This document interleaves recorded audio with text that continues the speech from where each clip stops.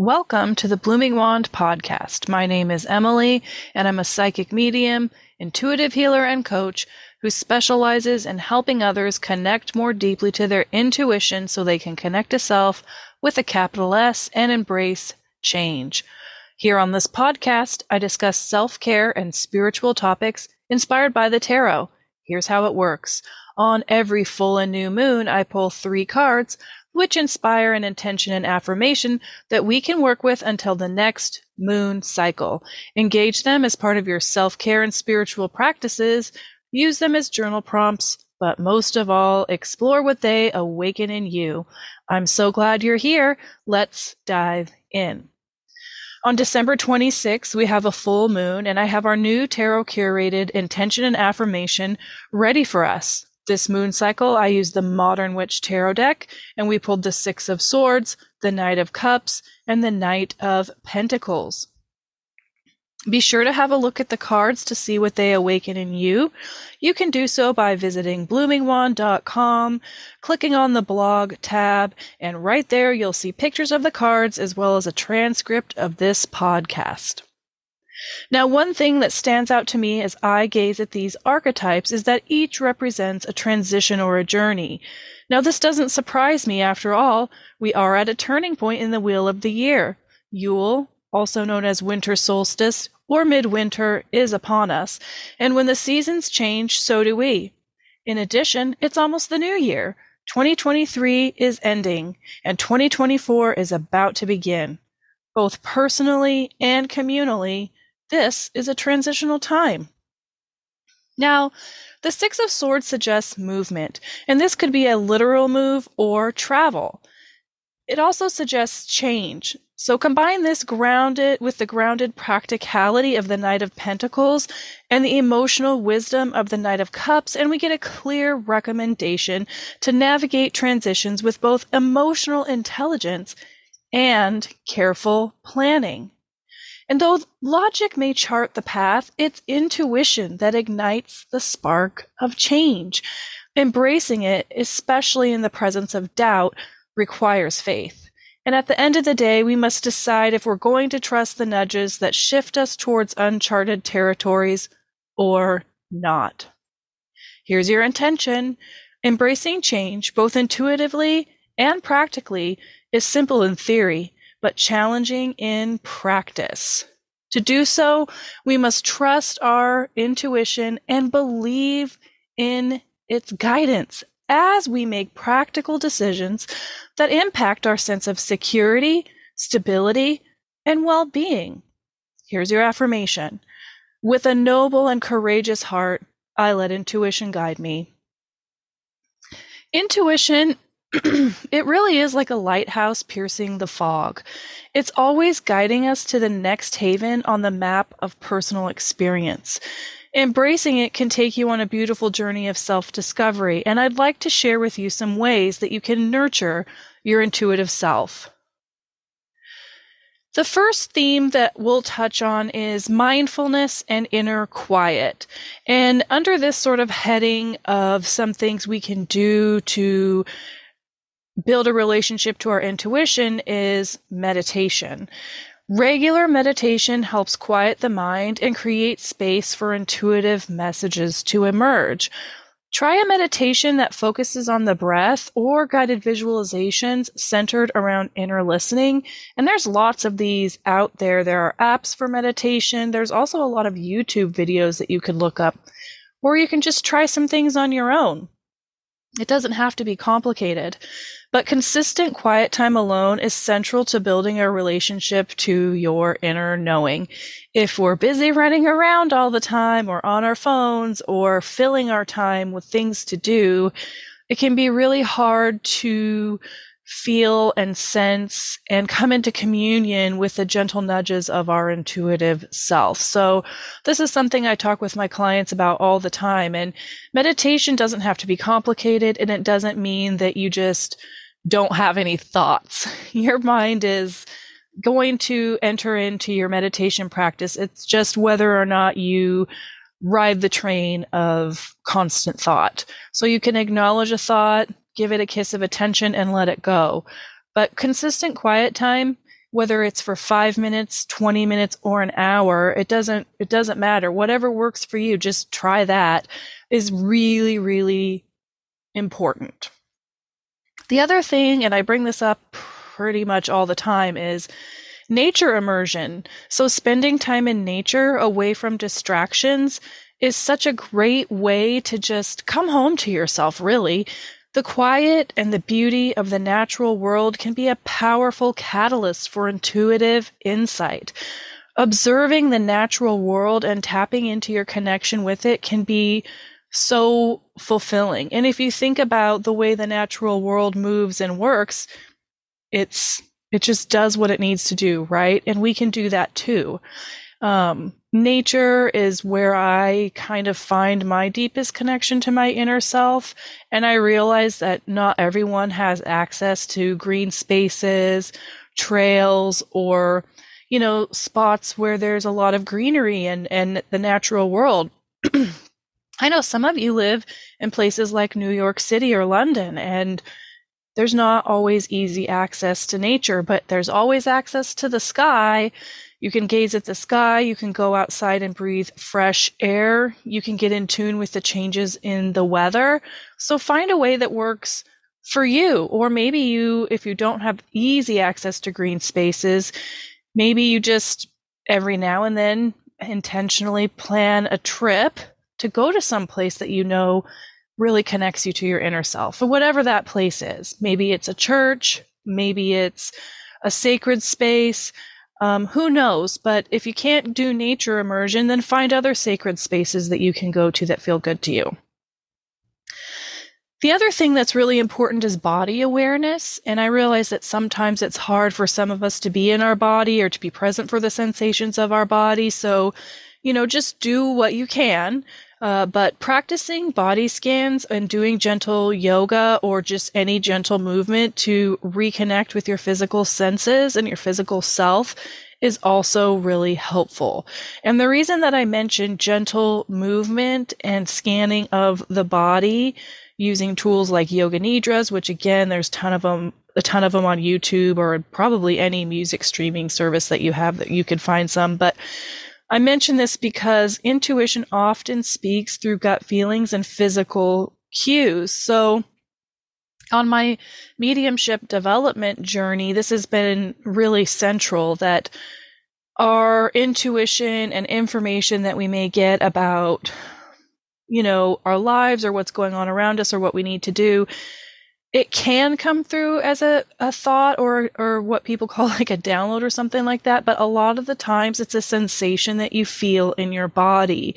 So a relationship to your physical body, a positive relationship to your physical body, is really helpful. Does this mean that we all just, can enter into body awareness anytime we want? No. I'm not talking in absolutes here by any means, but cultivating a practice that feels right and appropriate for you of body awareness and coming into communion with your body and its sensations is just a great thing that can help you connect with your intuition.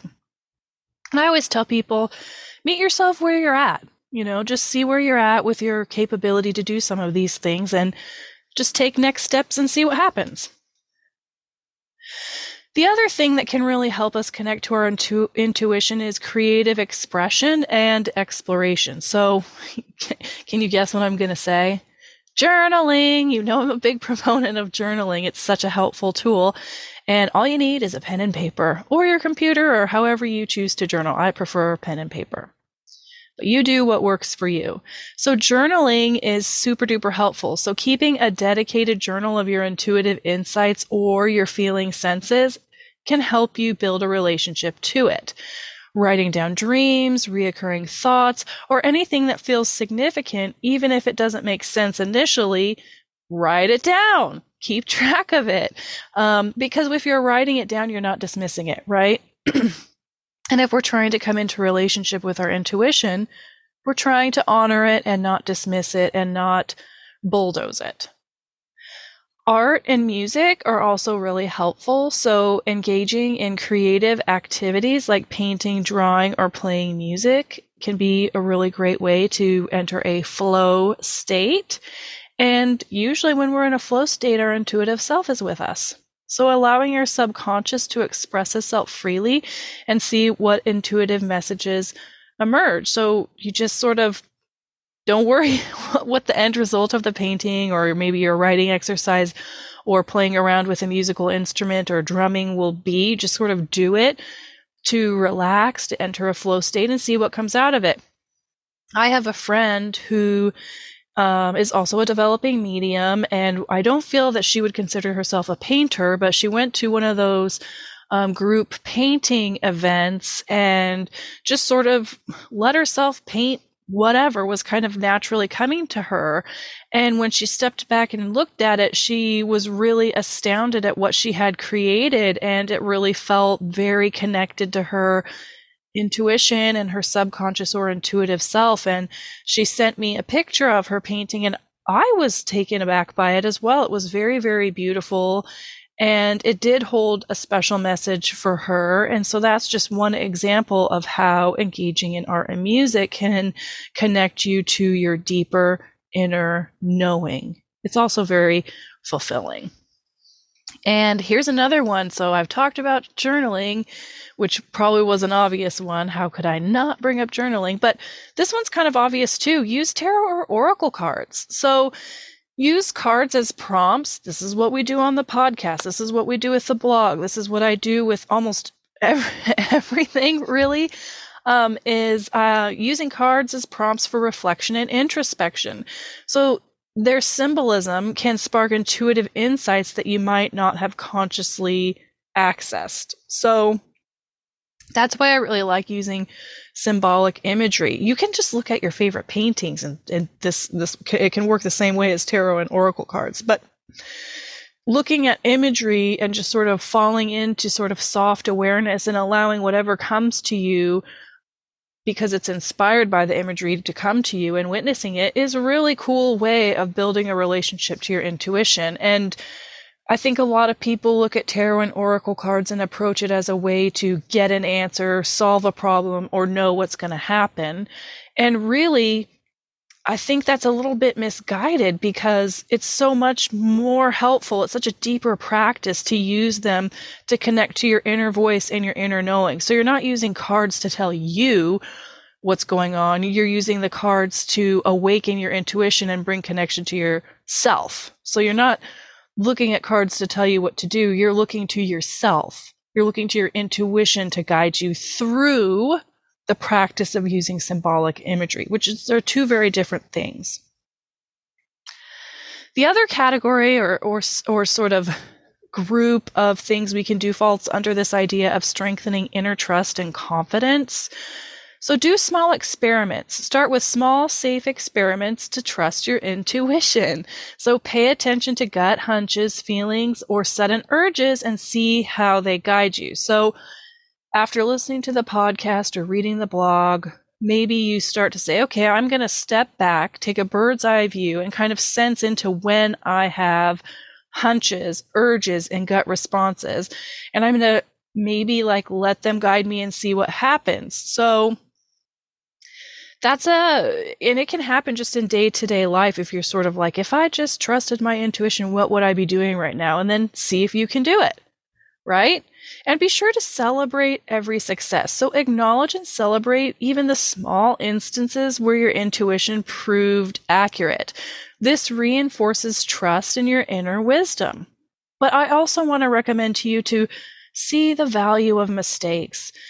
Not listening to your intuition and experiencing the consequences of that decision can help you understand its value. So when we don't listen to our intuition, and we wish we had, we learn what an important tool it can be. While it can be a painful learning process, we're more likely to follow intuition's lead after experiencing the effects of ignoring it. And the next time we receive insight, we're more likely to listen and act accordingly. So there have been times, even though I'm working as a psychic medium and an intuitive healer and coach and all these things, where I didn't listen to my intuition. And it happens to all of us. There was a recent decision that I had to make, and I just knew I knew that this opportunity that had been presented to me probably wasn't right for me, but I did it anyway. And I laughed because I was like, yeah, I'm going to listen to my intuition next time, because I didn't in this instance, and I'm having to deal with the consequences of that. But I think we all need these reminders that, like, hey, our intuition is a natural part of who we are, and it's here to help us and help us flow with our natural rhythms and help us align with the things that are meant for us. So we all are going to make mistakes on this process, even me. I mean, it happens to all of us. So don't worry about mistakes. The other thing I want to mention to you is it's really important to kind of silence your inner critics. So I don't mean this in a harsh or judgmental way. I just mean that it's important that we don't judge or dismiss our intuitive messages. So remember, your intuition is unique and it speaks in its own way, but we live in a culture that leads with the mind. And intuition is a feeling language. So this means we have to cultivate a practice of releasing thinking mind and centering awareness on our feeling senses. So just step back and take that in. Making decisions or like moving through life based off of how you feel. Whoa, right? Like that's not what we do, at least in the United States where I live. It's very analytical. It's very do a pro and con list. Think it through, think it through, think it through. But you know what? When I think things through to just such a degree, a lot of times it leads me astray. So just notice if you've ever had that experience where you thought something through and you overanalyzed so much that it paralyzed you or prevented you from aligning with your intuitive self. So I also want to tell you that learning to let intuition guide you takes a leap of faith. I've certainly never been sorry that I listened to my intuition. I can't think of a time I was sorry I did it. Has listening to it been challenging and led me to have to make decisions or do things that were difficult? Yes. Sure. I mean, leaning into intuition hasn't kept me from having to do my personal work or to do hard things. But you know what? While I've never been sorry to have listened to my intuition, I have been very regretful when I didn't. So something to ponder. Here are some additional kind of tips. Stay open to possibility. So approach your journey with an open mind and an open heart, and allow yourself to be surprised by the whispers of your intuition. So curiosity is really, really helpful here. Be patient. Embracing your intuition is a gradual process. Be very patient with yourself and trust that your inner wisdom will unfold in its own time. Seek support. Consider a journaling group or finding a mentor who can guide you on your intuitive journey. That's what I do. It's like my favorite things, helping people connect. It's the whole core of what Blooming Wand does, is help people connect to their intuitive self. And I know that I've needed outside help and support to help me with my journey, and it was so helpful. It was so wonderful to have that guidance, and I love helping all of you. And remember that there's no right way to embrace your intuition. Explore different practices, trust your inner guidance, and enjoy the process of building a relationship to your intuitive self. The biggest obstacles, at least the ones that I've encountered through client work and through personal work, to engaging intuition are self-doubt, a lack of trust, and an inability to accept and acknowledge the messages that intuition provides. There can be lots of valid reasons why some of us have a hard time honoring intuition. So be tender with yourself and know that your journey will be unique to you. And remember, this is the most important thing, and I feel like I wish I had heard this more as a young person, that intuition is a natural part of who you are. It is not some woo-woo thing. It's not a made-up thing at all. It's a natural part of who you are. So why not let it have some space in your day-to-day life? How's it going in your world? Do you feel like you're on the cusp or perhaps in the midst of big change? Are you feeling those 6 of Swords, Knight of Cups, and Knight of Pentacle vibes? I know I am. Do share. You know I love to hear from you. And don't forget, you can do so by going to bloomingwand.com, click the podcast page, and share your insights.